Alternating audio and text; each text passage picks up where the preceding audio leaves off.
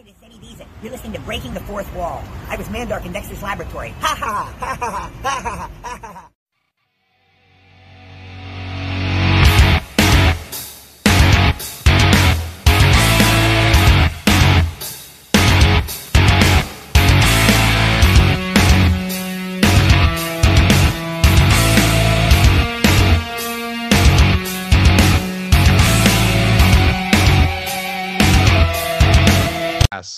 Realm of the Mist, Christopher Stoley. Did I say that right? Kind of. Don't worry, as long as you get it right on my paycheck. No, Stoley's the last name, and actually, Realm of the Mist is the production company. The podcast I'm on is Breaking the Fourth Wall. Breaking the Fourth Wall, right? Okay. Just to clarify. Yeah. And what is your podcast about?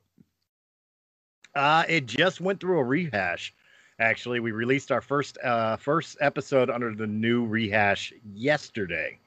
And what it is it's always been an interview podcast where we'll sit down with celebrities or people from next door. Like the tagline for Breaking the Fourth Wall is everybody has a story. So, I've sat down and I've interviewed like sixth grade teachers, and I've interviewed internet strippers, and I've also interviewed, celebrities like Jack O'Halloran from Superman 2 or Sean Kanan from like Karate Kid 3, just as examples, not to name drop. But, so I've talked to everybody. But for the longest time, when I first started Breaking the Fourth Wall 4 years ago, it was a roundtable discussion about movies, mostly us pretending we were, critics, pretending like we actually had the know-how of Siskel and Ebert, if you will. And what I always enjoyed is when we had our funnier moments. So under the inspiration of things like morning terrestrial radio shows like Opie and Anthony or Bob and Tom or Preston and Steve, I, with a couple other podcasters, decided to revamp Breaking the Fourth Wall to have a weekly show in that vein and format, which is just segmented comedy with a featured interview that week. So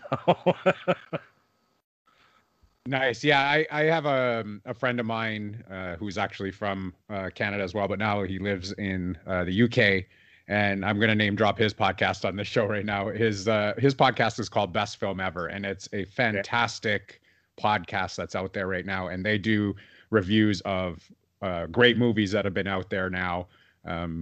We're working on one for Sunday to showcase him on a live episode for The Breakfast Club.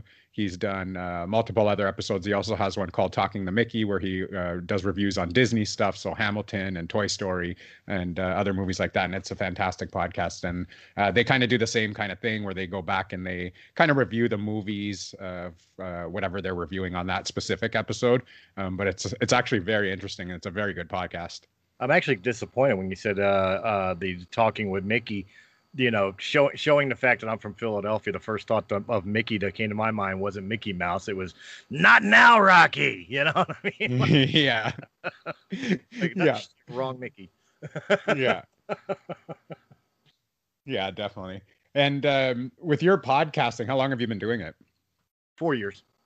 4 years. 4 years. I started with Breaking the Fourth Wall. When I came up with it, I had no idea what the hell I was doing. Me and a couple friends would have a phone conversation with my phone on speaker, and I would have a digital recorder next to it, so that way it would capture them and me. And that's literally how I started. So I don't recommend anybody going back to seeing the first 20, 30 episodes of Breaking the Fourth. It's not good. Yeah. Yeah, I know that we ran into the same problem when we started. Like, I mean, we did our research and we did our homework on it. We bought some equipment and then started it off. But then you look into the editing of it and you're like, you know what, this is really terrible compared to what we're releasing today and all the stuff that you learn along the way. So, that's one of the problems that we had run into as well. It's funny when you say that, because when you go back and you look at the stuff on YouTube, because I was doing YouTube before I discovered audio podcasts. I was completely ass backwards on all of it. I would record it on the digital recorder and all that. And then because I didn't have any video to go with it for the YouTube video, I would do a backsplash of the Breaking the Fourth Wall logo and just have the audio play otherwise. But I used a free download app on my phone to create it, and it would take like 8 hours on my phone to even create the video. To have this video with a freaking watermark in the corner of it, that wasn't my watermark. Yeah. It was so horrible. Yeah. Now I've learned to just use Windows Media Player and put our logo in it and put the audio behind it and then throw it up onto YouTube. It takes about 10 minutes and it's fine. I mean, I was doing the same thing where I was using a different movie program and it was putting it up and I was like, how is this going to take me 6 hours just to make a video file to throw onto YouTube? This is ridiculous. So you got to do your homework. You got to look at what's going on out there and then play around with it and see what's best for you. Yeah. I mean, now with the video stuff, I mean, the best options are Skype and Zoom because they can automatically grab it right off the bat, and then you just use your video editor, whatever your choice. My personal choice is HitFilm, HitFilm Express. It's just the one I feel the most comfortable using. I'm sure there's better ones out there, but that's the one I use. But the audio, that's still a trick. I mean, the video stuff, when I create the audio versions of it, I just rip the audio out of the video and upload. It's easy enough. But the biggest trick I can give to any podcaster from my own personal experience is if you have segment pieces or if you have intros and outros that you want to have in the show, pre-edit those. Create the one that you're going to use over and over and over again. So that way when you record your actual main content, it's literally just copy and paste to put the rest of the shit in it. It makes it a whole lot faster. Oh, it does. Yeah, definitely. I have those just sitting on my desktop and then I just pop them into the editing program and it's good to go and you throw in the middle part, right? Yeah. And, we still make our rookie mistakes. I mean, we've been doing this for about 4.5 months now, but we're doing really, really well. And we still make our rookie mistakes. I did a podcast interview with a true crime expert about 2 weeks ago. We just released the episode yesterday. And when I had played it back, we had done the interview over Zoom, and we've done all of our interviews over Skype. And we did the interview over Zoom, and Zoom didn't pick up my mic, but we had no clue during the interview that it didn't pick up my mic, and it was only using the computer mic. And the computer's kind of pushed back so that I had the mic in front of me. Right. And when I went back and I listened to it, I was like, oh my God, this is so amateur. It sounds terrible. So I went back and I re-recorded my parts to the best that I could with the emotion and everything in it. And I just re-edited it into the episode because I was like, this is ridiculous. So, you still make your rookie mistakes now, even though we're about 34, 35 episodes in right now. And I mean, it's going to happen. Oh yeah, absolutely. I can remember two off the top of my head were interview times that were just terrible. One time was with Jack O'Halloran. I got a great interview with him. We sat down for like 2 hours just bullshitting, and I went to check it after we were done, and I said goodbye to him. It was gone. I never hit record. Oh wow! I never. Oh wow! So I had to make. Oh, I can tell you, the man loves to talk. We did an interview with him as well. We're in the process of editing it, and he loves to talk. Yes, he does. Yeah. So I had to call up the publicist again, Steve Joyner, and I was like, dude, don't tell him this, but I didn't hit record, So we made up some excuse of like I had a technical malfunction or something, but and of course if he hears this episode, he's gonna be like that motherfucker. But I mean, I'm sorry, can I come on your show? Oh yes, absolutely, yeah. Okay, I just realized I'm like dropping F-bombs, didn't even say it. No, doesn't matter. Another time was very similar to yours. It was not too long after I got the mixer for my microphone and was trying to produce the show. And I'm talking to somebody on Skype, and this was a completely different show. And when I went back to listen to the playback, their stuff was fine. But you couldn't hear me for shit, and it's because I forgot to turn on the damn mixer. So I had to do the exact same thing you did, is I had to sit there and voice over my own episode. Yeah, and that took way too long for my liking because I was like, oh, you know what? This episode was really, really well done. There wasn't a lot of editing to do in it, just because they knew their material, they knew their stuff. The questions were great, or their back and forth was great, and then you go back and listen to it, and you're like, no, I'm not releasing this. It's just outright terrible. So I just had to go redo it, and that took me about 3 days by the time I could re-record and edit it back in and get it all done. It was just it was a lot of work, but I mean it was worth it because the episode came out really, really well. Well, let me ask you a question. Let me hijack your show. Yeah, no worries. Your question. When you release your product, when you're sitting there and editing, you got that, like when you're done with this episode here or this interview, how much editing do you put to the actual main subject topic, minus like taking out dead air time or something like that, or are you type of person like myself where outside of like long pauses, long dead air, I don't touch the main film. I leave any flubs or mistakes in there because I think it just kind of adds to the charm.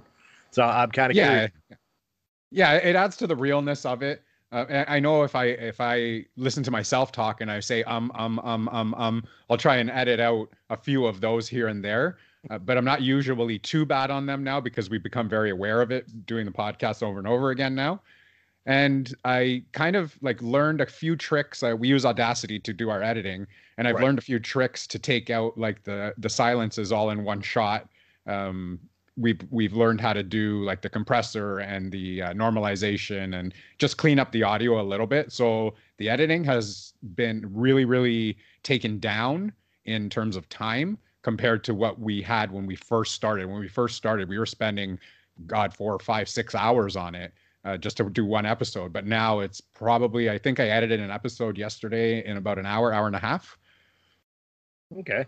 I tell you, it's funny how self-conscious you come doing this stuff. I mean, for the 4 years that I was doing this, I became very, very self-conscious of the fact, like you were pointing out, the I became very self-conscious of the fact that I had a phrase that it was like a nervous tick. I would preface it every sentence with stuff of that nature, and it got to the point that I was starting to joke around and say that you can, have a drinking game to it. Every time I say it, take a shot. But I actually started being self-conscious of making sure I didn't say that phrase. So. Yeah, and that's mine as well. My wife said she found my tell in the podcast, and she said you say stuff like that a lot in the podcasts. And I'm like, you know what? Now I'm so self-conscious about saying it, so I try my hardest not to say it during a podcast. But hey, it's gonna come up once in a while. Yeah, once in a while. I actually giggle every time I catch myself saying stuff of that nature now. So yeah, it's like there's one. Yeah, but yeah. So I'm curious. I'm on the show. I don't know the show. I haven't had a chance to sit down and listen to it yet. What is the Jerky Pod or Pod Jerky? Pod Jerky. Pod Jerky. Yeah.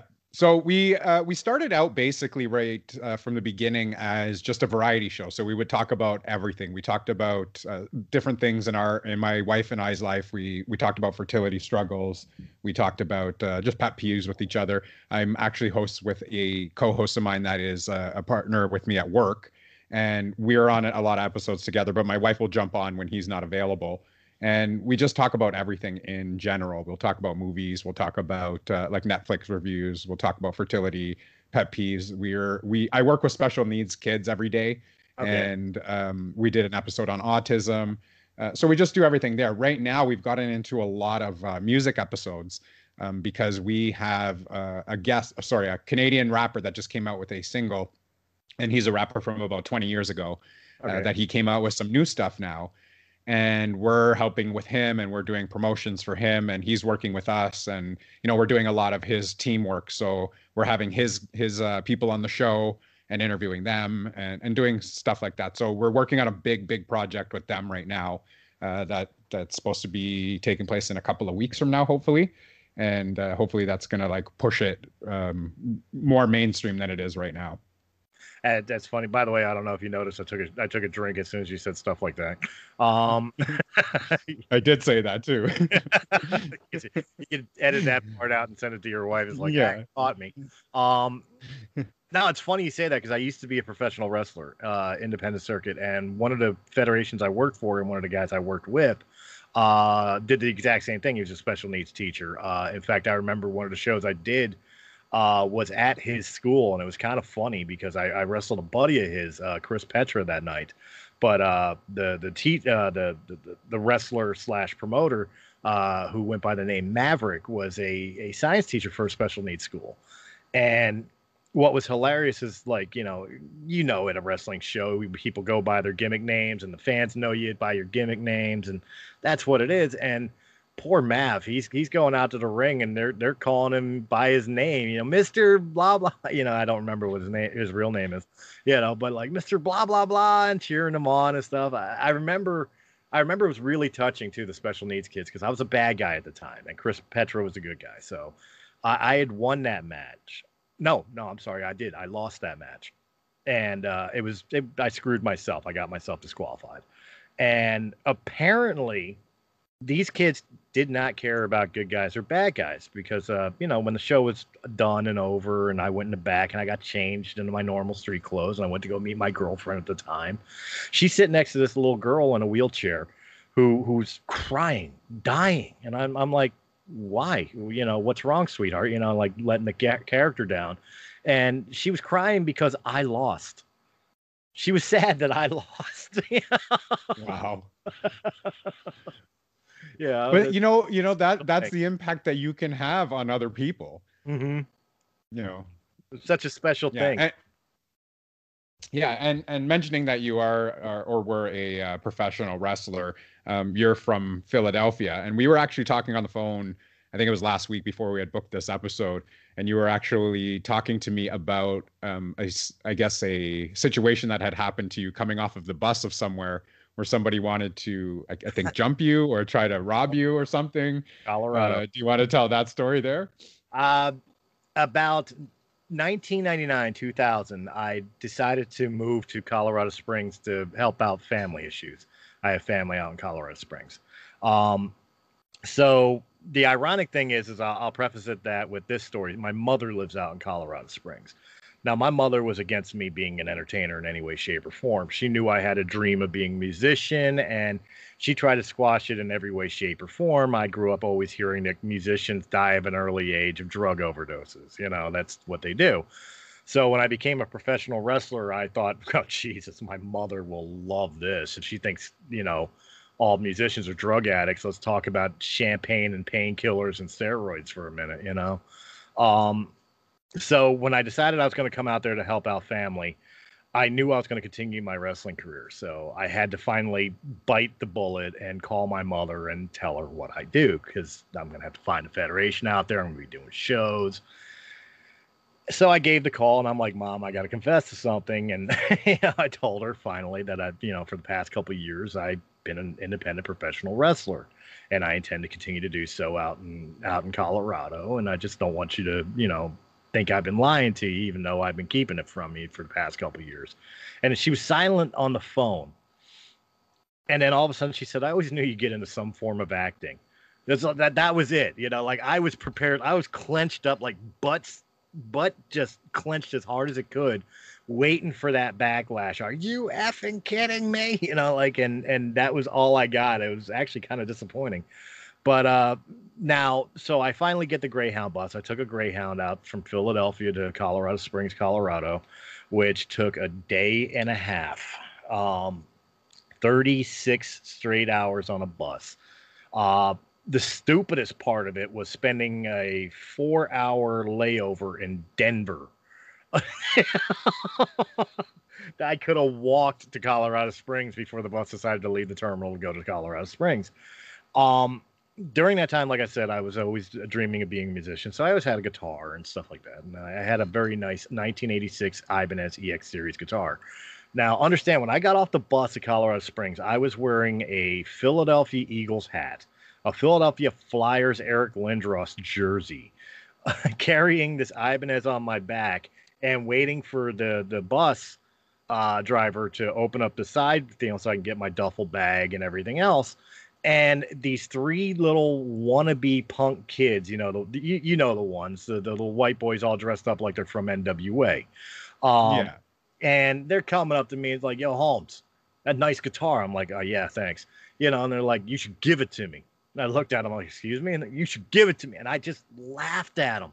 Like, I didn't mean to be an arrogant prick, and it was definitely not the wrestling gimmick that came out of me, but it was just like, are you fucking kidding me? I literally just got off the bus in this place, and I'm looking around, and Colorado Springs is beautiful. It's nice. I'm in downtown Colorado Springs, and it's better than the suburbs of where I grew up. You know, and I'm sitting there like, are you fucking kidding? Are you for real? You know, and that must have been enough to intimidate them that I just turned around and laughed in their face. Like, you have no idea where the hell I'm from. You know? Yeah. Yeah. And I can tell you from experience, like we actually went, you knowing from Philadelphia, ECW was there. And we actually took a trip from Toronto, Canada to Philadelphia. And we did the Greyhound bus thing as well. And I think it was a 12 or 13-hour bus ride by the time they make all their stops and everything. And we got to Philadelphia and we got to the bus station and we said to the bus driver, hey, how far is this hotel from the station? And they said, well, it's probably about a 4-block walk. And I said, let's just walk it. By the time we find a taxi and get down there, and we'll make it there before we get a taxi to get us there. Right. And we ended up walking 23 blocks. And it was a long, long walk. And it was really, I don't want to say rough, but it wasn't what we were expecting, I guess. Right. And we walked through there, and then we ended up going out at night to say, okay, let's go look where this bingo hall is, the famous bingo hall for ECW. Right. And it's not in the best area. No. We walked up into there's like a chop shop near there, and I walked straight up the driveway, and it's wide open, and you had like 4 guys just hanging out in the chop shop. And I walked up, and my buddy's like, "Hey, dude, like, what are you doing?" And I was like, "I'm going to ask them where this thing is, where this bingo hall is." And he was like, "I wouldn't go up there if I were you." And I walked straight up there, and I was like, "Hey, where's the ECW bingo hall?" And I did it from a distance, just in case, because my buddies were kind of like way behind me, and I don't even know if they could even got to me if they wanted to. And they told us where it was, actually, but it was kind of a sketchy area. So that was kind of our experience there with Philly. Well, it's kind of funny because Philadelphia and even in the wrestling scene, because of ECW, Philadelphia's got a bad reputation. Like, if you follow sports, the word Philadelphia is just synonymous with hatred. You know, we're the guys that threw fucking ice balls at Santa Claus, you know, and you know, all that happy stuff. If you wear a Cowboys jersey at an Eagles game, you're leaving in a stretcher. I mean, we have that reputation, we do, but the city, as bad as it is, and I could say this, I could say this, being a Philadelphian, as bad as the city can be, and we have earned every bit of the reputations that we have more often than not. But really, a lot of people in Philadelphia I would say, are like the salt of the earth. They're most people in Philadelphia are very, very blue collar. So they'll tell you what they think about you, and they'll do it non-apologetically. But most of them would give the shirt off their back to you. Now, that's not saying that there aren't bad eggs in the air. Of course there are. And there are some areas of Philadelphia I would never recommend anybody to go. But more often than not, even in areas like around the ECW arena, you're going to find people that you're probably going to be scared coming up to, but you would find out they're probably some of the nicest people you'll ever meet. So just very blunt. Yeah. It was it was a different scene from what we were used to growing up in Toronto. I mean, we have our neighborhoods that are a little bit rough and a little bit sketchy. But I don't think we were prepared at that point in our lives. I think we were still maybe like 18, 19 years old when we had gone. I don't think we were prepared at that point of our lives for the differences between the two cities. Well, what about you? You said you're in Canada. What part of Canada? I'm in a city called Whitby, so it's just a little bit east of Toronto, probably about half an hour from Toronto. But we're part of a place called the Greater Toronto Area. It's the GTA, and there's like 5 different municipalities that are involved with that, and we're part of. So technically, we're Toronto. Would it be considered French Canadian territory, like Eastern? No. So the French Canadian would be more of Quebec. We're in Ontario. We are we're bilingual throughout the entire country. We have 2 official languages, but I think more people in Ontario speak a lot of English as opposed to French, whereas Quebec would be more French as opposed to the English. That's why I was asking, because the only time I've ever been to Canada was when I was 14 years old. I was part of a naval youth organization out here, and we actually did a 2-week cruise, summer cruise, on a guided missile frigate that ported in Montreal. And so I got to spend a day and a night in Montreal, Canada, which was, even at 14, it was absolutely beautiful. Plus, I could drink there at 14. But it was an absolutely beautiful city, but it just sucked that I couldn't speak the language. They're all French. Yeah. Well, even myself, I mean, we took French in high school. I took it up until we had what we call Ontario academic credit. So that would be like grade 13 here. And they taught us French up to there, but there's no way today I would be able to go into Montreal or anywhere in Quebec for that matter and be able to carry on a full conversation of French. Right. Yeah, it's just a different language, and I haven't picked up on it. And I mean, I was pretty good in school, but today, no. I mean, that was 25 years ago. Yeah, that's what I'm thinking, man. It's like 14, I'm 30, I'm 43 now. So it's like you're talking almost 30 years ago. Yeah. Luck. Yeah. Yeah. So anyway, I did the years of wrestling and spent a good decade in Colorado, starting from that bus trip. So and you went by the name Matt Wild? Correct. I started out my career. It's kind of funny how I wound up with the name. When I started my career, the name Matt kind of came right off the bat, because it turned around. I was pretty good at bumping. My trainers felt that I was pretty good at bumping, and that I was a good chain wrestler and mat wrestler. So the name Matt came from the mat wrestling. But originally they thought that my personality said that I should be Matt Jericho. I should be Chris Jericho's little cousin. And for the longest time, almost up until graduation, that was going to be my name. And I hated it. I didn't want to mark gimmick. I didn't want to be Chris Jericho's little cousin, I didn't want to make my career off of somebody else's legacy. Right. And so one day, laying on a couch in my apartment, I was listening to some Ozzy Osbourne and going through the little leaflets in the CD case, and I was just reading the names of the band, Randy Rhoads. It was the Greatest Hits album, and came to along Zakk Wylde's name, and I just said Matt Wild out loud, and it hit me, and I'm like, that's it, that's what I'll do. And I took on the moniker The Extreme at that time, because I wanted to show off the fact that I was hardcore. So I was the Extreme Matt Wild, and that's how I started my career. And then I dropped Extreme when I moved to Colorado, and was just Matt Wild as a heel, and had the personality of I come, just like off the bus. It's like, I come from Philadelphia, you guys ain't got shit on me, type deal. And that was my mentality up until I turned face. Good guy for people that don't understand the wrestling jargon. And that was actually because my promoter dared me made a bet with me that he could turn me face. Said, there's no way. I'm the hottest heel you've got. There's no way you could turn me face. Like, I get escorted out of the building every show because people are waiting for me in the parking lot, And he's like, all right, I got you.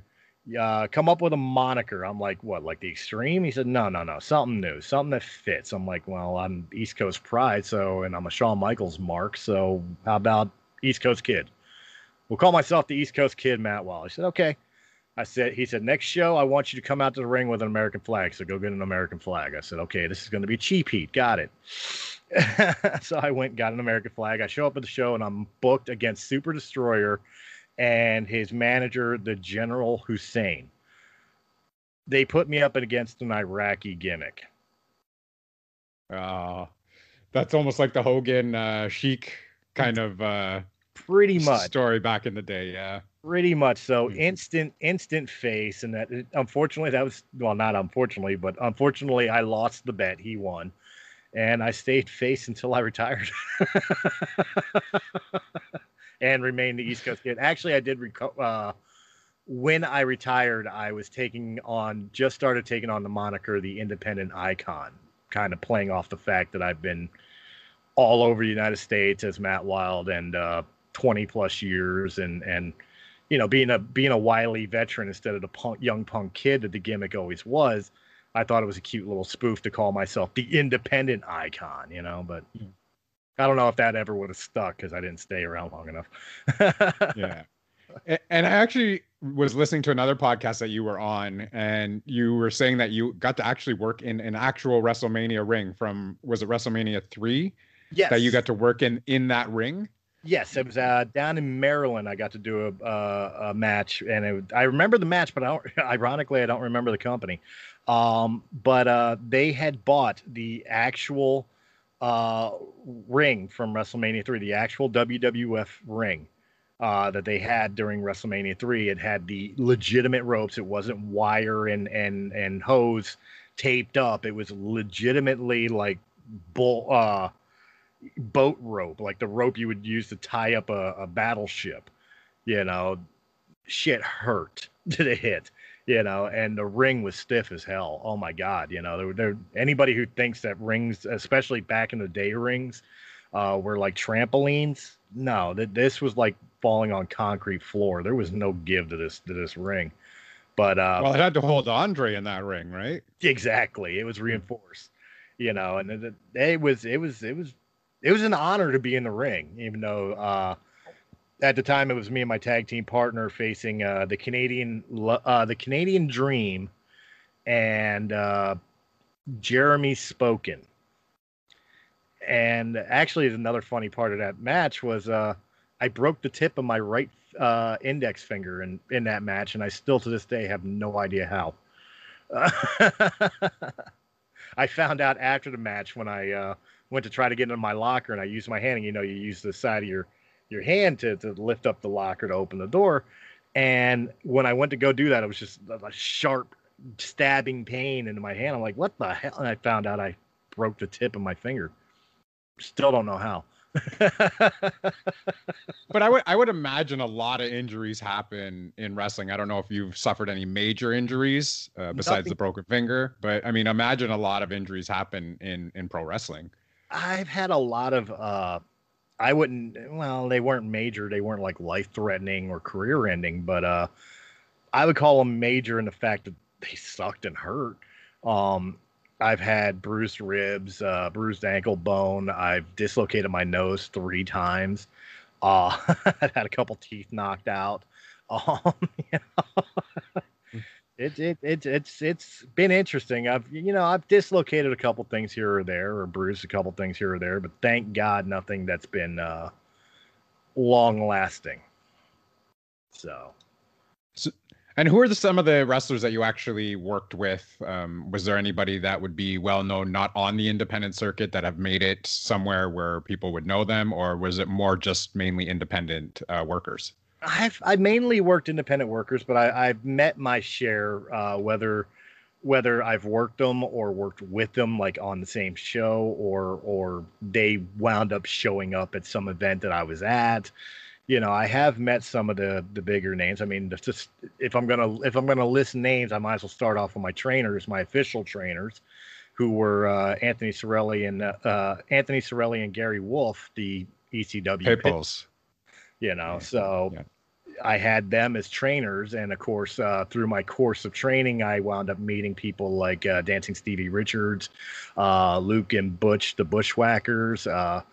I told a story before about meeting George the Animal Steel for GWA, and how he was supposed to rip open the turnbuckle like he always does, but the promoter had just bought brand new turnbuckles, so they were supposed to put one just for him, an older one. And when it was time for him to rip up the turnbuckle, he went to the wrong turnbuckle and ripped up one of his Izzy's $400 turnbuckle pads. I've had long conversations with George Steele. I've gotten drunk with Honky Tonk Man. I've gotten high with Rob Van Dam. Gotten drunk with Chris Jericho. Had long conversations with Jimmy Superfly Snuka. God, I've met AJ Styles and CM Punk before they became names. There's just a lot of different people throughout the years. And how were they in terms of like if you were saying that you got drunk with Chris Jericho, how was that? Because right now he's kind of older. I think he's 47, 48 years old around there. And he's just reinvented his whole career in AEW right now. He's just a fantastic performer, fantastic, like just to get his persona out there. Even with Rob Van Dam, I know we used to tease him. We have been to a couple of ECW events, one in Philly, a couple in Toronto when they had come to Toronto. And we would just like, he would look at us showboating at the camera and we would just be tapping our watches like, come on, man, you're taking too long. Like, this is ridiculous. And, he'd give us a smile from time to time when he would see us. But how was it just hanging out with those guys and just shooting the shit? Well, the Rob Van Dam thing, like I know you asked about Chris Jericho, but to give you an example, like the Rob Van Dam thing was completely by accident. It was guilty by association, and somebody else that I knew him. So they met up with him, and it was just like, I was standing there like, oh, dude, it's fucking RVD, and shit like that. And the ECW days, so he was a big deal to me, but not necessarily to the rest of the world yet. Right. You know what I mean? And so he's just, hey, dude, you want to smoke? Dancing Steven Richards, for example, the big thing I had in common with him is he's a huge video game buff. So, anytime I talk to him, we usually just bullshit about the next Resident Evil game. Chris Jericho, I met because one of the wrestlers who wasn't the Pit Bulls, but also took interest in training me or helping train me, became a very good friend, was named Midnight, and he was part of a faction called the My Life with the Thrill Kill Cult. He was the one who was actually friends with Chris Jericho during the day that Jericho was working in WCW and in ECW, and he was still doing the Lionheart gimmick. And so on occasion when Jericho would come into town into Philly, he would stay and crash on Midnight's couch. So that's how I wound up with that, because I was hanging out with Midnight one night, and Jericho wound up showing up, and we just sat around bullshitting and drinking, and he was really there to hang out with Midnight, and I just got to sit there and listen, more than anything, because I was a greenhorn at the time. So, you don't talk to the vets until they talk to you. So, yeah. Yeah. It was cool. He seemed like a very down-to-earth guy, you know what I mean? Yeah, a lot of them do. I mean, even if I know you kind of have to put out that vibe when you do public appearances, stuff like that. I mean, there's that stuff like that again. But we ended up meeting a bunch of them. We went to a restaurant. They came to Toronto for a show, and this was years ago. But we ended up going to a restaurant that they were known to frequent when they came to Toronto. So I was able to meet Edge. I was able to meet Val Venus, Big Boss Man, Nikolai Volkov. There was a whole bunch of them, Christian, and they were nice enough while they were eating dinner to give out autographs, and they were really like just down to earth, really cool guys. Godfather was pissed drunk out of his mind. It was hilarious, but I mean, it was really, really cool that they took the time, because I went up to Edge, and my friend was with me, and she had said, come get his autograph. And I said, leave the man alone. He's eating. I said, we'll go and we'll see him afterwards and see if we can get an autograph later. And she's like, no. He said, it's cool. She brought me over, and she said, my friend here is shy. And I was like, oh my God, I can't believe it. And I still have that autograph to today. And it says to Shy Tom from Edge. Nice.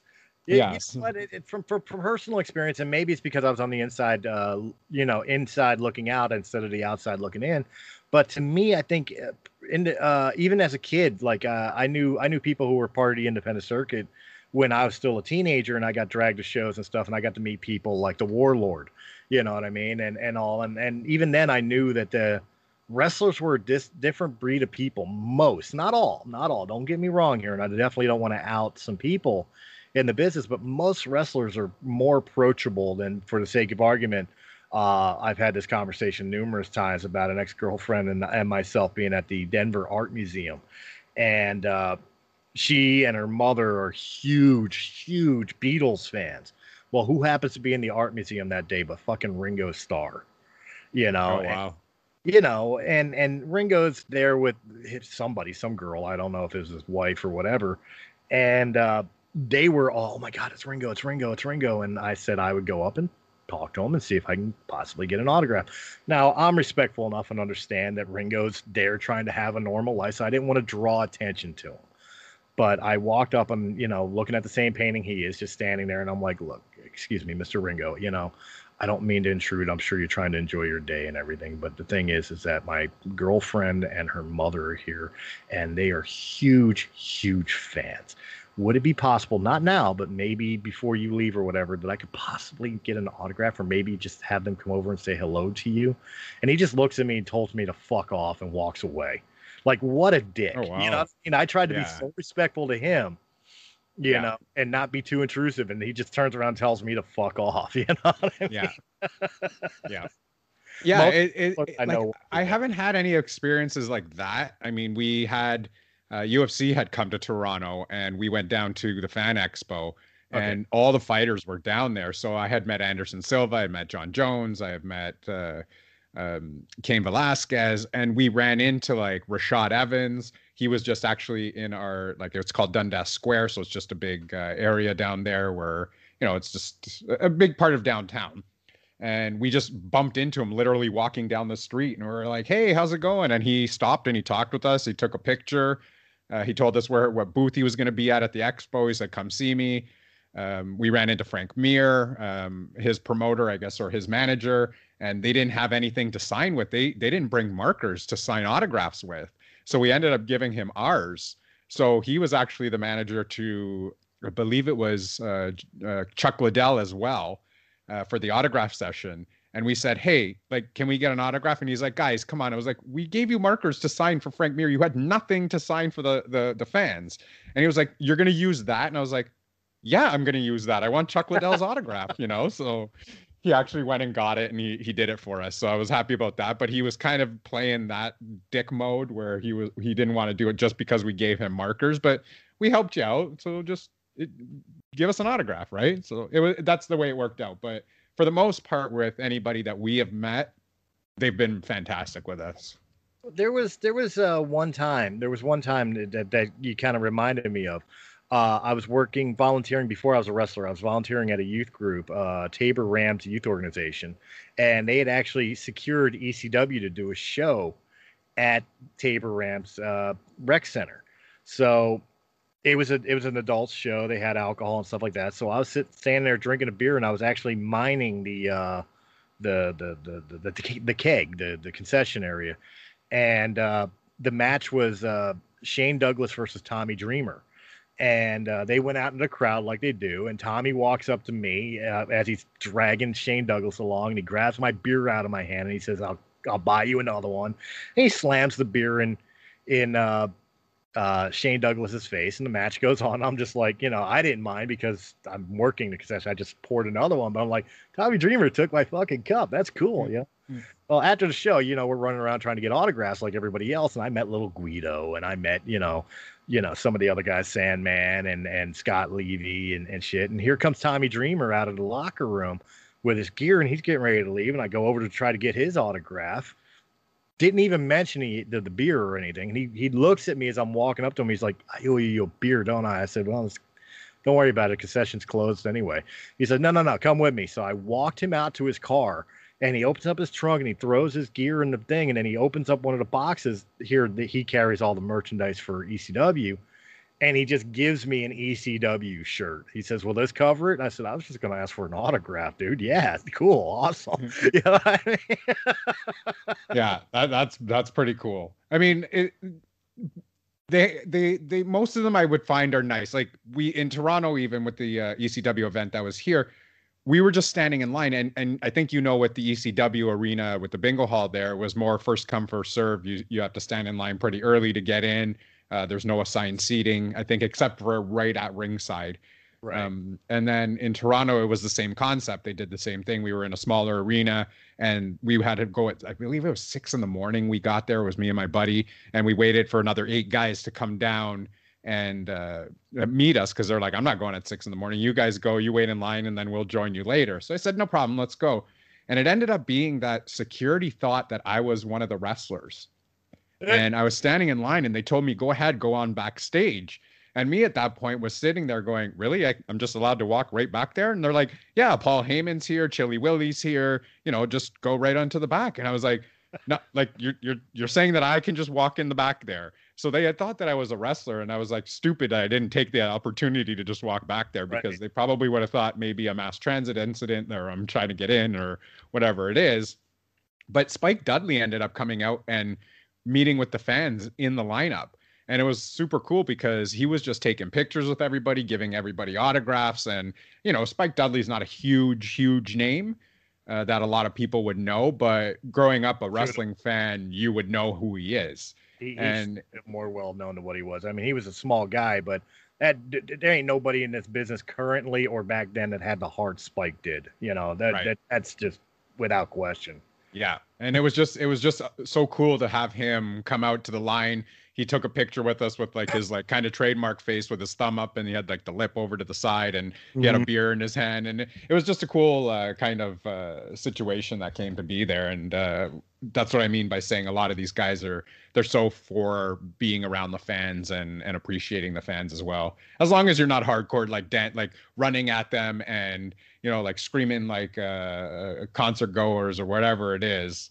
I'm sure they're all pretty good about it. I don't know if it's planned or not planned. I know a lot of times there's working the worker, but I've seen footage of like for the sake of argument, like John Cena coming to an arena, and fans are there to meet and greet and stuff like that as he's trying to walk in, and then somebody challenges him to a rap off because he was famous for the rap off shit, and like they would actually try to do the rapping disses like he would do to him, and he'd play along. Like, again, that could be a complete and total work, but it seems to me like Right. some of them even play. I know The Rock does it. The Rock, when he was wrestling, he was constantly pulling the "it doesn't matter what you," to the fans and shit like that, and having them play off of him and him play off of them and shit like that. So I mean, I think some of them get off on it. I really do. Like, not dirty or whatever, but they play along as opposed to like having an issue with the over the top fan. Right. Yeah. Now, I know you had mentioned that you don't even watch the product today at all. It's terrible. Do you know anything that's going on? Yeah, I feel the same way. I can't even I can't even watch it. Like, I could literally PVR it and watch it in 7 to 8 minutes, just fast forwarding through the whole thing. I'm just not happy with I don't know much about AEW. I got to be fair. I haven't really watched. I watched the first pay-per-view, the inaugural show that got premiered, and I didn't think it was terrible. But I said, I'll give it a mid and see what the buzz is about, see what it does. Because at that point, it was just like, okay, Dusty Rhodes versus Cody Rhodes. Gee, not original, type. And but the WWE, like, to me, after the ruthless aggression era, not the attitude, not the other ones, when they stopped doing, I don't want to use the term adult wrestling, but when they decided to go Disney friendly with their PG shit, they lost something. And I said they lost something since the end of the Monday Night Wars. When Vince bought WCW and ECW, he was his own worst enemy, because the storylines, the talent, the progressions in the matches and the shows was all dictated by the fact that he had competition and he had to be better than his competition. Yeah. Now that there's no competition, which is what I'm hoping AEW and things like Impact actually provide, Ring of Honor provide, is actual competition to WWE to give them a fire under their ass to actually put out a better product, because the storyline writing has been sloppy as shit. The in-ring work is terrible. Like, people are singing praises about girl power and the women wrestlers. And I'm going to say something that's very unpopular. There are some very, very talented female wrestlers in WWE right now, but they look sloppy as shit. And that is disgraceful to me. When I think of female wrestlers, I think of Bull Nakano. I think of Medusa. I think of wrestlers like that who went out there, and outside of the outfits, you could not tell that they were male or female, because they just went out and whooped somebody's ass, and their shit tight and deliberate, and every bump, every cell, everything looked right. And then ever since the Trish Stratus shit, now it's better than the Trish Stratus era, but I mean, that was the era where it was more about how The diva. sexy you look and diva Mm. than how solid you are in the ring. And I do like the fact that this new incarnation of the women's division has gone back to the traditions of being about wrestling more than about looks, but it doesn't look sharp. It doesn't look good. It doesn't look deliberate. Like they need to spend less time worrying about making Becky Lynch look like the man and more about Becky Lynch looking like she can kick the shit out of a man. Yeah. Honest opinion. Yeah. But then on the opposite end of the coin, you think about all the heydays of WWE or wrestling in general, but especially in WWE. You could always hang your hat on select groups of people as far as in the men's division is concerned. You always had Hogan, but Hogan also had Andre and he had Macho Man and, stuff like that. And then the Attitude Era, you had your Bret Hart and you had your Sid Vicious's and you had your Shawn Michaels, but you also had your Triple H's. You also had, Kevin Austin and Rock and you had those people. I don't think you have anybody in the E right now that's worthy of it. AJ, maybe, sure. I would give credit to the long-haired one from the Shield, not Roman Reigns, but Seth Rollins. Seth, yeah. Maybe you can hang something on them, but that's kind of it.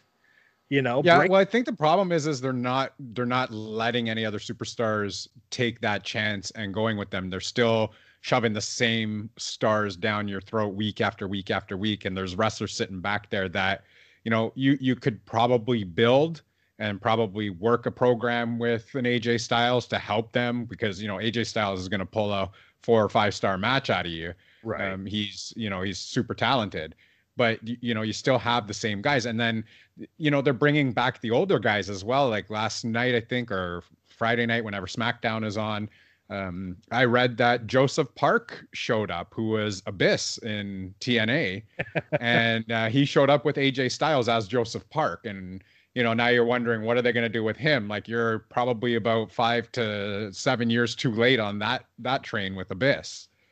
I'll tell you right now, the one thing I do know is that they are drowning probably the strongest gimmick they've had, and that's Bray Wyatt.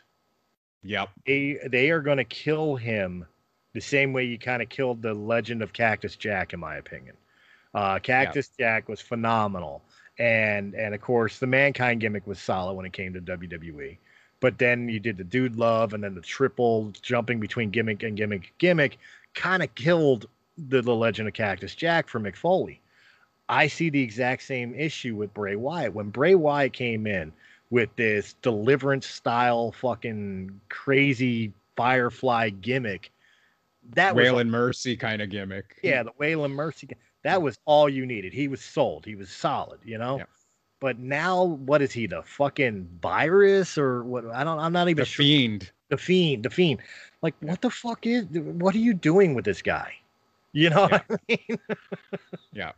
And he's a solid worker. He really is a solid worker. He puts on solid matches. I remember when they first brought him in, he was Husky Harris, and he was part of some Nexus group that they had Wade Barrett and can't remember a couple of the other guys that were in there, Titus O'Neil, I think.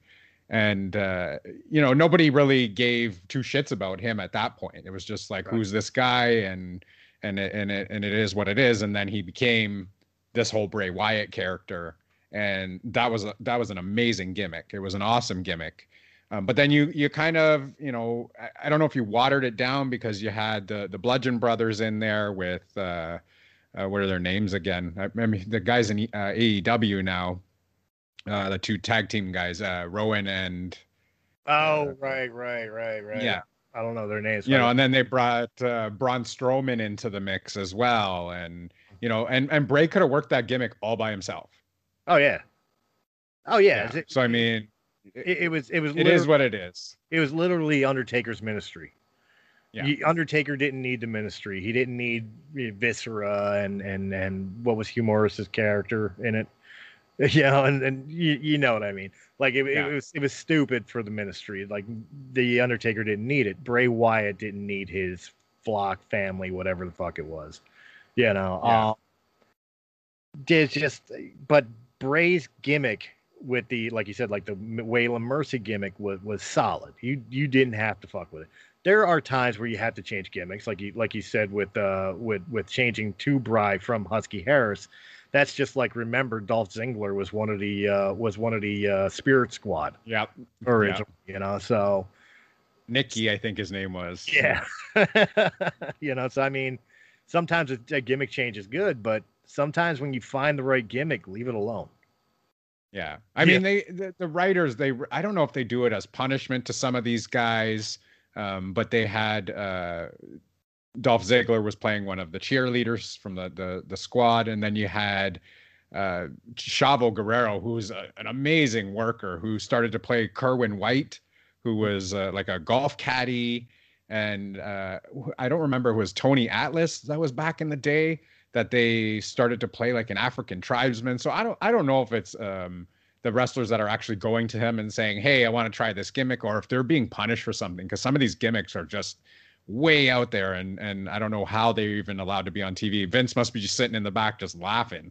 Well, I mean, they're still not as bad as they were. Like, if you remember back in the days of the WWF Superstar and Challenge shows on Saturday mornings or Sunday mornings, you know, and you remember the gimmicks like the Goon, you know, or the hockey skates, boots, yeah. Or my all-time favorite was from Who Knows Where, weighing Who Knows What, and you couldn't tell it was Jim the Anvil Neidhart under a hood with yellow spandex on. Right. Yeah. And then you had Mantar. Yeah, Mantar. Yeah. Ashton. Bastion Booger. Yeah, I remember him. The short straw. You know, Eugene. God forbid Eugene gimmick. You know, I mean, that would never fly today. That would never fly today, having somebody play a special needs kind of character, almost in terms of making fun of it. I don't know, because he wasn't really special needs, right? So I think people would get offended at it. No, he wasn't really special needs, but I don't know. The way Eugene was played, he was lovable enough that people might have just forgiven it, even today. Yeah. You know, like, I didn't mind. That was Nick Densmore, and I didn't mind the gimmick back then. But I know the way the world is today, with a lot of people getting offended with a lot of things, I'm not sure how they would take it today. No, you're not wrong, and I think that's part of what's killing wrestling the same way it's killing comedy and everything else, is the fact of worrying about being within the political correct realm. You know, part of what makes wrestling work is it's very much a commentary on modern events. Think about it. Back during the Gulf Wars, when Sergeant Slaughter became a turncoat and an Iraqi soldier, you know, and had to battle Hulk Hogan, the ultimate All-American, it was a complete mirror of current events at that time. You know, D-Generation X's rise in WWE was mirrored to the fact of the angsty teenagers growing up and refusing to bow to authority. You know, it's always been a mirror to current events. Now, current events, as everybody's offended by everything so much, and you can't make fun of this or make fun of that. Well, how are you supposed to mirror that if you don't create the bad guys that you're supposed to be battling against? Right. You know, it's kind of a catch. Yeah, definitely. It's hard to watch now. It's just hard to watch. And like I said, like, I could run through a 3-hour episode in 10 minutes, because I'm just fast forwarding it. And it's just like, this, no, don't want to see this. I don't care. And then you get to some point, you're like, okay, let me check this out. And then you get halfway through the segment and you're, this, I don't care. So it's not the way the 97, I guess, 97 to 99 to 2001 would probably be my favorite years, in terms of, I guess, the storylines and the characters involved, and just the sheer entertainment value that came out of it. Those would probably be my favorite years. I wouldn't disagree, and I'll be fair in this aspect. I think the mainstream wrestling is suffering right now. Yeah. Obviously, everybody's suffering because of COVID, but I mean, you know, the mainstream wrestling's the one suffering the most right now because of poor storylines, poor decisions. Like, I was falling off on Raw long before AEW came around or whatever, just because of the fact, like you said, I could watch a 3-hour show and I'm lucky if I get 3 wrestling matches out of it. You know, and the reason being is because they're only putting on 3 wrestling matches. The rest of it's, mic work, which, I love having my time on the stick too, but I'd keep my shit to fucking 5 minutes, not 95 minutes. Yeah. Whatever. And so I think once everything kind of returns to normal, once COVID is over, if people are starving for wrestling, just hit the independents. You'll get what you want. They may not be games, but you'll get what you want. Yeah, definitely. Because like right now, I mean, here with, I guess, my channels, I would only get the major ones. So I would get WWE, I would get AEW, I get Ring of Honor, but it's kind of iffy at what times it's on. It's sometimes it's on like Sunday afternoon at 5 o'clock. And sometimes it's on like a Saturday at like 2 p.m. And so it's hit and miss if I'm able to catch it. But other than that, like the independents, we don't really get any kind of airtime for that. I know for if they have any airtime, but the independents here, I don't know if we have very many independent shows that actually are in Toronto. I don't know the extent of that. I don't know how far you are from Calgary, but I know like the Stampede Wrestling's still running. I mean, that's got a legend. Yeah, that's far away. Like I'm closer to Philly than I am to Calgary. Okay, fair enough. Yeah. Well, if you're close enough to Philly, just come down and watch Ring of Honor. Yeah. Yeah, it's just I don't know. It's a whole different game now for wrestling, and it's just I don't even want to be bothered anymore. I just read the recaps online sometimes, and mostly because I like you, I had gotten out of the wrestling scene, but when I was working with special needs kids, I had this one student that I was working with, and his favorite thing was wrestling. And he would talk to me about it every single day. And I felt the need that I had to catch up on some stuff just because I could actually communicate with this kid. And he would just ask me, did you see this? Did you see this? And I'd say, I did. Or I'd say, you know what? I didn't watch it yet. I taped it. Don't tell me what happened, just in case I had forgotten to read up on the results. And that's how I kind of got back into it. And then AEW started. But they're starting to snag all the guys from WWE that got released. So all of their guys are starting to like go down to the bottom of the card, and the WWE guys are getting top spot. Luke Harper, that's the other guy's name. Oh, okay. Like he's in the AEW now. So it just, for me, it's too much. Well, you see, you're right where I am. I mean, I feel terrible because like I go on these interviews and stuff that gets set up, and I'm not an interview guy. Because not because I don't like to talk. I'll sit here and bullshit with you all day, but I don't like to be interviewed because of the fact that, like, who the hell am I? You know what I mean? I'm a guy in my basement right now, talking on a computer, and that's all I am. Sure, I could talk about my years of wrestling, but I was an independent guy. Most people don't know who the hell I am. My musical career, sure, okay. If you didn't live in Denver from up until 2007 or live in Philly before 2000, you don't know who the hell I am musically, and even then you had to be in the scene to fucking know who the hell I am. So, I mean, who wants to talk to me, So it's very weird because people who do know that I'm a professional wrestler or former professional wrestler, that's the first thing I want to talk about is wrestling. And I always feel bad because of the fact that it's like, well, I don't watch it anymore. You know what I mean? Yeah. But you know what? It's still good to sit there and shoot the shit, even about the late '90s and the good runs that they had there, and the Monday Night Wars and the NWO and the DXs and the Austins and the Rocks, and the stuff that we kind of grew up watching and kind of grew up being entertained by compared to what is on TV today. Oh yeah, I still got DVDs that I've collected over the years. I could put them in and watch, Wrestling with Shadows with Bret Hart, or the Owen Hart story, or In Your House Philadelphia, or from '96, or whatever what have you. I'll watch that shit all day. But as far as the new stuff, have you actually watched on HBO? They have a documentary called Dark Side of the Ring. Have you checked that out? I've seen it on YouTube. I've seen the rebroadcast on YouTube. I watched the Owen Hart one, and I watched, what was the other one I watched? The Eddie Guerrero. Yeah. Eddie Guerrero story. And there's a Chris Benoit one, and Yeah, and then they have like Gino Hernandez and a couple of them, Dino Bravo even. The episodes were actually excellent and really, really well done. A lot of information out there that, you know, people wouldn't generally know of some of the stories that had happened out there. We don't know how much is fact and how much is put together, but I mean, HBO is not going to, you know, sugarcoat things for, I guess, lack of a better term, of faking the whole episode just to get the ratings. I think that it was generally most of the information that was there. So I think it was pretty cool.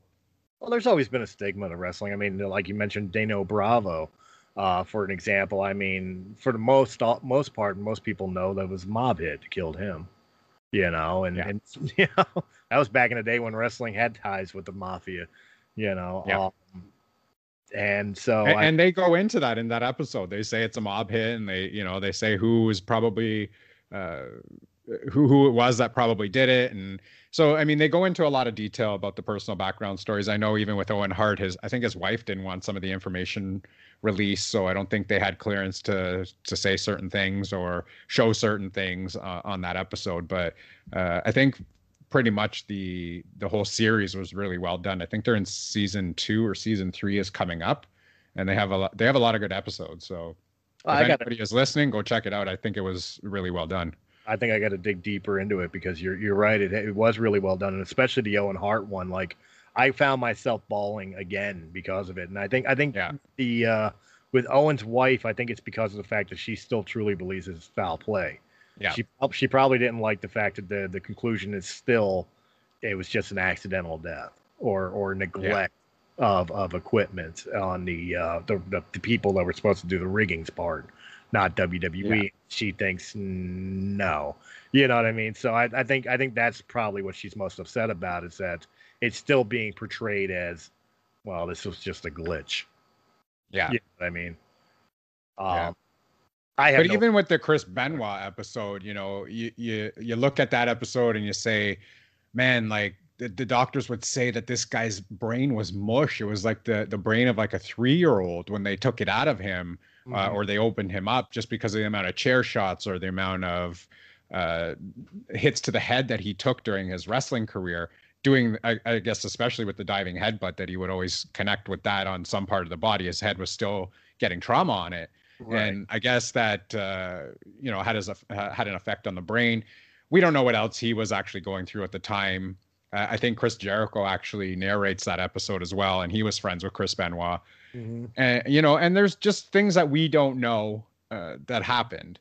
With you, when you were in it, did you ever have a chair shot to the head or anything like that? Like, what effect do you feel like that had on you? Like concussions, and what happened with that with you? I had a couple concussions, and I would argue the point that there are some times that I may have like memory lapses, not severe, just say short term, like. It's going to sound like Alzheimer's for a minute, but like walking into a kitchen and forgetting what I went in there for, type memory losses, but nothing too cognitive. My damage has been more physical. Ever since I retired, I started feeling some of the damages I did to my knees and my back, and stuff like that. Now it's like, now I've reached that point where it's like, I can't do that shit no more. You know what I mean? I always joke, I got one more run in me, one more match in me. I don't know if I do, but, I was lucky enough that I didn't do as much cerebral damage as some wrestlers go through. I mean, I've taken chair shots and I've taken DDTs or whatever where I wasn't protected right, and it'll ring your bell and leave you forgetting what day it is that week for a couple days. But nothing that so far, knock wood, has been long lasting. Hasn't fucked with my motor skills or anything. And part of the decision to retire in 2012 that I did is I didn't want to wind up walking like Mick Foley. Like, I was still in my 30s at the time, and all, and I did not want to, wind up at the end of the day being in my 50s in a wheelchair. You know what I mean? Right. Especially because in 2012 I still had really young kids that, they're still young, but they're not as young anymore.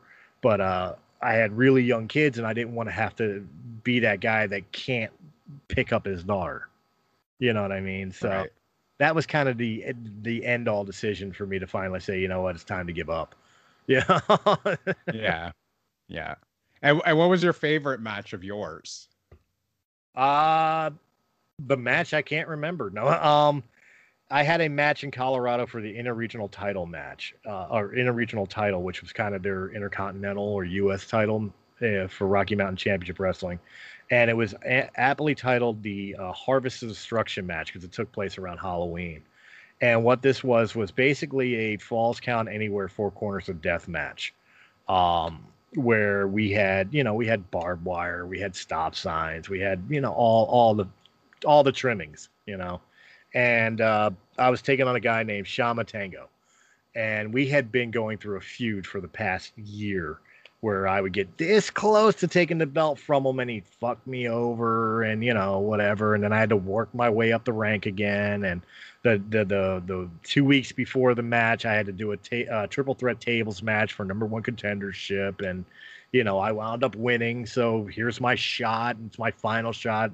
This is the final time. If I can't get it now, then I lose the opportunity to ever go after it again. And I wind up winning the match that night. But Shama and I, we were very close friends. Like, understand, we worked together for the last year doing this storyline and this feud, that it was the type of friendship where we no longer pulled punches. Like, I people know we choreograph shit. We know we pull our punches and all. But Shama and I became so close friends that, like, we would give face-offs to each other, and the crowd would get so electrified that we would just be like, "You want to do it?" They'd be like, "Fuck it, throw it." And next thing you know, we're throwing real fists, and we're going ham on each other, contacting everything. And then the following day, we'd meet up in the bar and bitch about what we did to each other.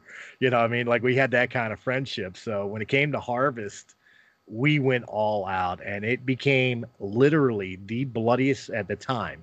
The bloodiest match in Colorado wrestling history. Wow. To the point that when the show was over, the staff made Shama and I mop up. They wouldn't do it. It looked like a murder scene, Wow. And so I'm very, very proud of that match, even though I don't remember half of it because we beat the shit out of each other that night. Yeah, that's pretty interesting. I mean, I think if I was working the crew, I would actually make you guys clean it up too. I don't think I'd want to do that either. Well, it was funny, you're sitting there, you're getting taped up and stuff like that, making sure you don't need stitches, getting checked out by the EMTs and shit, and somebody's handing you a mop. Like, I ain't touching that. Yeah. That's crazy. Yeah, that's probably one of my most favorites. Yeah. Nice. Yeah. So let's go a little bit back to your podcast that you're doing. Sure. And just talk to people out there that are listening. I know it's not live right now, but when they do listen to this episode, what they can expect from your podcast, maybe one of your favorite episodes that you've done on your podcast, maybe one of your favorite guests that you've had on, just so that they may be interested in going and checking out your podcast. Well, I'll tell you what, the new one, the new version, the BT4W weekly show, which is Breaking the Fourth Wall's weekly show. This new episode, which we aptly titled "Petting the Moist Snails." Listen to the show, you'll understand why we titled that. But that was probably one of the funnest shows that I've done in quite a while. And it was because of the panel, because we all created segments for the show that will be regular segments into the show besides the interview portion of it, which, like we're doing now, I would record, make it a segment, but it would get put aside until we record the show, and then I would put it in its proper spot. We sat around the round table. One of the first segments we did was Don Smith of the Life Radio, who is now a panelist for Breaking the Fourth Wall as well. And his segment is the news buffet. It may not be worth a shit, but there's a lot of it. And what it is just crazy news from around the world. And the way he presented it and some of the stories he brought us, like a woman believing that she's found the cure for COVID because she drinks smoothies with men's semen in it. Oh dear God. Oh yeah, and these are legitimate stories. These aren't like, just things we made up for jokes. And I mean, Yeah. it's absolutely hilarious. You guys definitely got to check out the new Breaking the Fourth Wall. It's going to be releasing every Tuesday, and of course, Breaking the Fourth Wall interviews are going to be happening as they happen. Like, we're going to be doing one together and stuff like that for that as well. So you could always find those. I think some of my favorite interviews, God, now you're gonna make me think. Because there's been a couple of them that I absolutely loved. I think one of my favorites. God, what was the name of their show? Oh God, give me a minute to brainstorm this. I got to remember the name of the podcast that I interviewed, and it was the whole group. And while I was interviewing them, literally they took over my show and started interviewing me. And it was absolutely chaos. About a half hour into the interview is when I was like, wait a minute, this is my show, you know what I mean? Yeah. And it was the guys from Credence and Bishop's show. Go check them out. They're absolutely hilarious. That was an absolute fun interview, and go check out their podcast. They were great. Probably one of my all-time favorite episodes I ever did, though. And I've told this story numerous times, so anybody who's ever heard me talk about it before, you're probably going to be bored for a minute. But was when we used to do the panel roundtable, Breaking the Fourth Wall on Radiocast FM. We used to have to censor our shit for the show because Radiocast FM tried to keep it radio friendly. And one particular time I believe we were reviewing Ghostbusters 2016. So you can pretty much guess how that goes. And so I had to do a lot of editing, bleeping and stuff because it was just hot garbage. And I sent the show off to Radiocast to be aired, and they didn't check my work and just put it out there. Some Karen got mad because one word did not get bleeped out. The word was twat, for anybody that wants to know. And I was forced to give a public apology on Radiocast FM for offending this one woman. And wow. So after I got humiliated like that, I wound up going on Skype with a bunch of the people from the panel, and we were having a meeting discussing on whether we wanted to continue our association with Radiocast or just break off on our own and do our own thing. It wound up us deciding to record the long story short is we wound up recording the meeting and looking up the George Carlin's 7 words you can't say on television, which led into looking up the FCC's rules of things that can't be said over airways. And I believe at the time it was 46 words. And then we spent an hour to an hour and a half coming up with shit that wasn't on that list that we could use, like, purple-headed yogurt slinger. Basically I got dared by one of the panelists later on. He's like, what are you going to do with that? I said, nothing.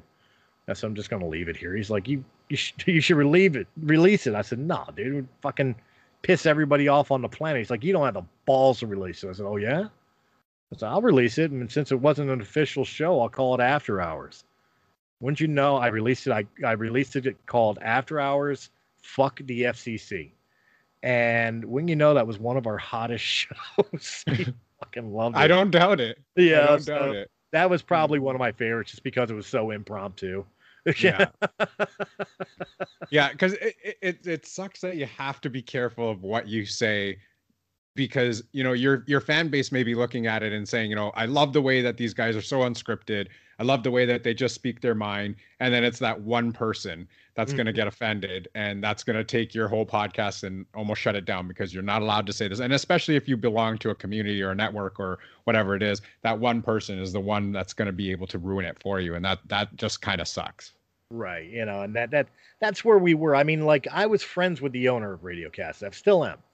Even though Radiocast is no longer around, so like I was never upset at him. I was upset at being put in that position because one person couldn't handle one word. Right.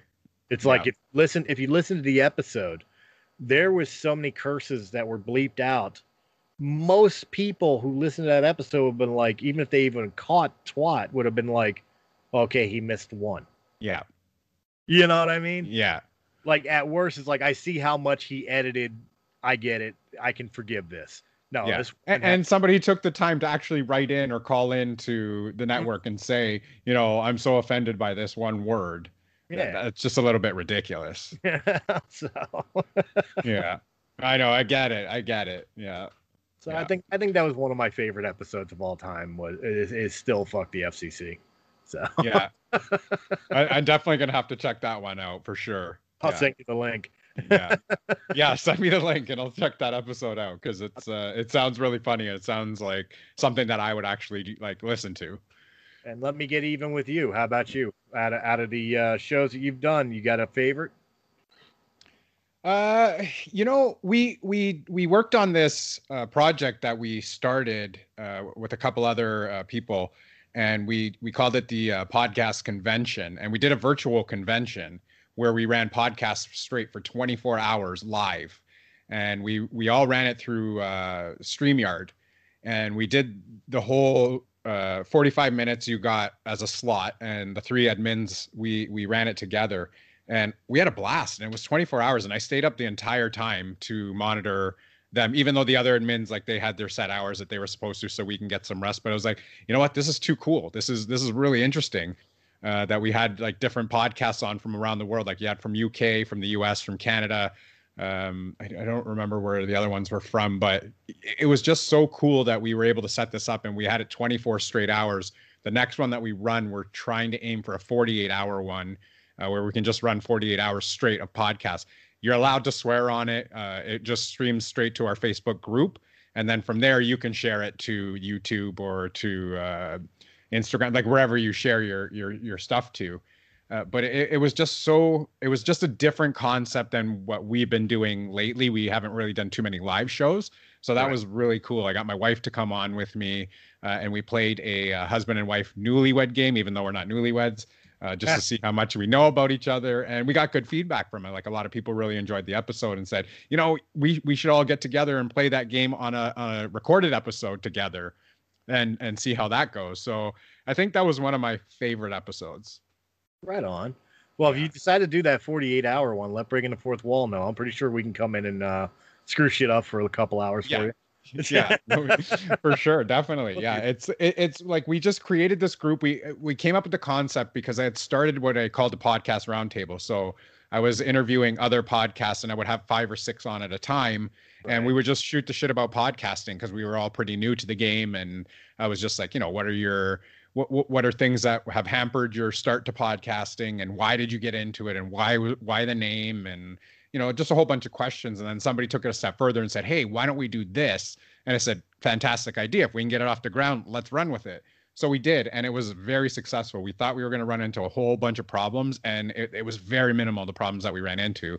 But we were able to like fix those on the fly and get the show running for a complete 24 hours. So it was fantastic. We had live panels on the show as well. So we would invite different podcast hosts, and we'd talk about how to market your podcast and women in podcasting. And it was so much fun. So we enjoyed doing that. I mean, I slept for the next 2 days, seeing I was up for the that many hours, but it was a lot of fun. Right on. Yeah. And you know, again, I keep forgetting this isn't my interview, but it kind of is. I guess what we're gonna wind up doing here is taking this interview and just broadcasting it both as Breaking the Fourth Wall and Pod Jerky. It seems like that's gonna. Why not? So I guess I'll start this off then. Why don't you tell the listeners where they could find for the Breaking the Fourth Wall show? Tell them where they could find your product. So ours are on Apple Podcasts, Spotify, Google Podcasts, iHeartRadio. We're on all the major platforms at Pod Jerky, Instagram, Twitter at Pod Jerky as well.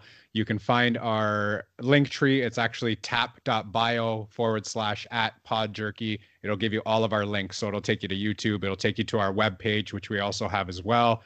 It's not an official, webpage. It's podjerky.wixsite.com/podjerky.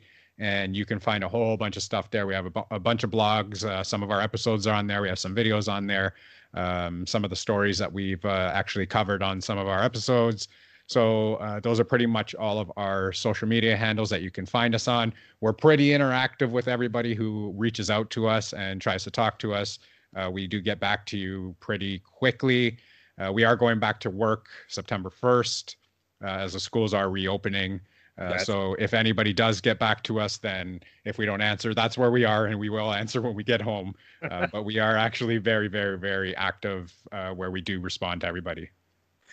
Right. And for your listeners, if you're interested in breaking the fourth wall or any of the subsequent shows from Realm of the Mist Entertainment, just look up Realm of the Mist Entertainment on YouTube or on Anchor, Apple, iTunes, Spotify, Pandora, iHeartRadio, wherever quality podcasts can be heard. Of course, look up Breaking the Fourth Wall or Realm of the Mist on any of the social medias, and realmofthemist.com for any future info. And of course, I'm going to say to you, before I let you do your outro for your show, I'm just going to say to you that I promise I will give you a proper interview, but this one's definitely going to be an conversation interview on Breaking the Fourth Wall later on. So yeah, definitely. Thanks for coming on. I mean, I like these interviews better where I don't have to script anything. It's more of just a sit down, shoot the shit, talk about stories, stuff like that. I don't really care for some of the scripted stuff. Some of them you have to do because you just don't know enough about the guests that you're having on or the subject that you're talking about. Right. But these are more up my alley, where I'm actually able to be myself and not sound so robotic and be able to just have a normal conversation. So I thank you for coming on the show. We appreciate it very much. Oh, absolutely. I appreciate being here. And if I may just offer, I mean, that's the way I kind of do interviews anyways. I always come up with like one or two, I don't want to say generic questions, but conversation starters. And then from there, I let the conversation dictate the questions. It's the easiest way to get to know the person. I do my research when I can do my research. But like you said, sometimes you get people you just can't research. Like, how do I research a sixth grade teacher? You can't. Right. So let the conversation dictate. I always found that's a better way to do it. So yeah, definitely. But if you're doing stuff on music or movies or stuff like that, there's stuff that you have to have sitting in front of you where, you got to take a quote from here or, a certain scene from here or a certain music clip from here. And you just have to know that. And I work better off just doing normal conversation. I can carry a conversation all day long if need be, but with the scripted stuff, you can tell I'm scripted when I'm scripted. My wife even said, like, hey, that episode sounded really scripted. I'm like, because it was. We had to get some information out that we couldn't describe just in our own words. It had to be put this way. So those scripted ones I don't really like. So I like to go with what we normally do is just a sit down, shoot the shit, and go from there. Look, the only reason your wife is pointing it out to you is because she's tired of holding up the cue cards. Yeah, that's right. Yeah. Yeah. Hey, it's funny because like I've talked about this on other episodes as well, but when I started this podcast, my wife had said, what the hell are you doing? Like, why do you have a microphone? Like, what are you planning? I said, I'm going to do a podcast.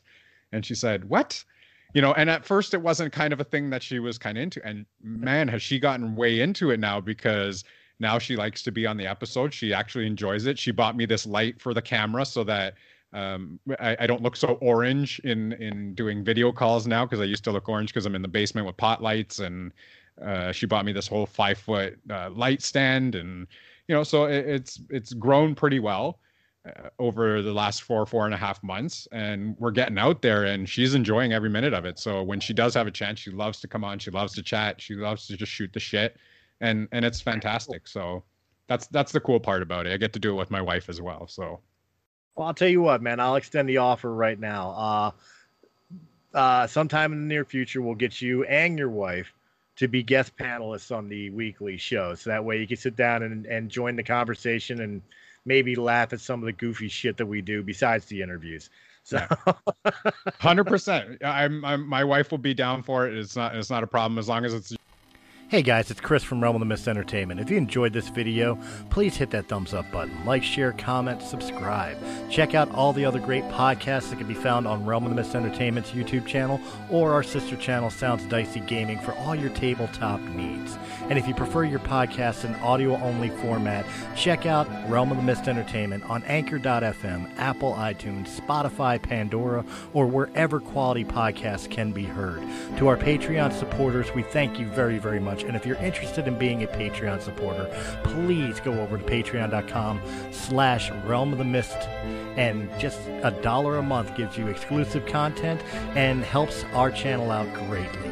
Guys, again, thank you very much for joining us, and we will see you on the next episode.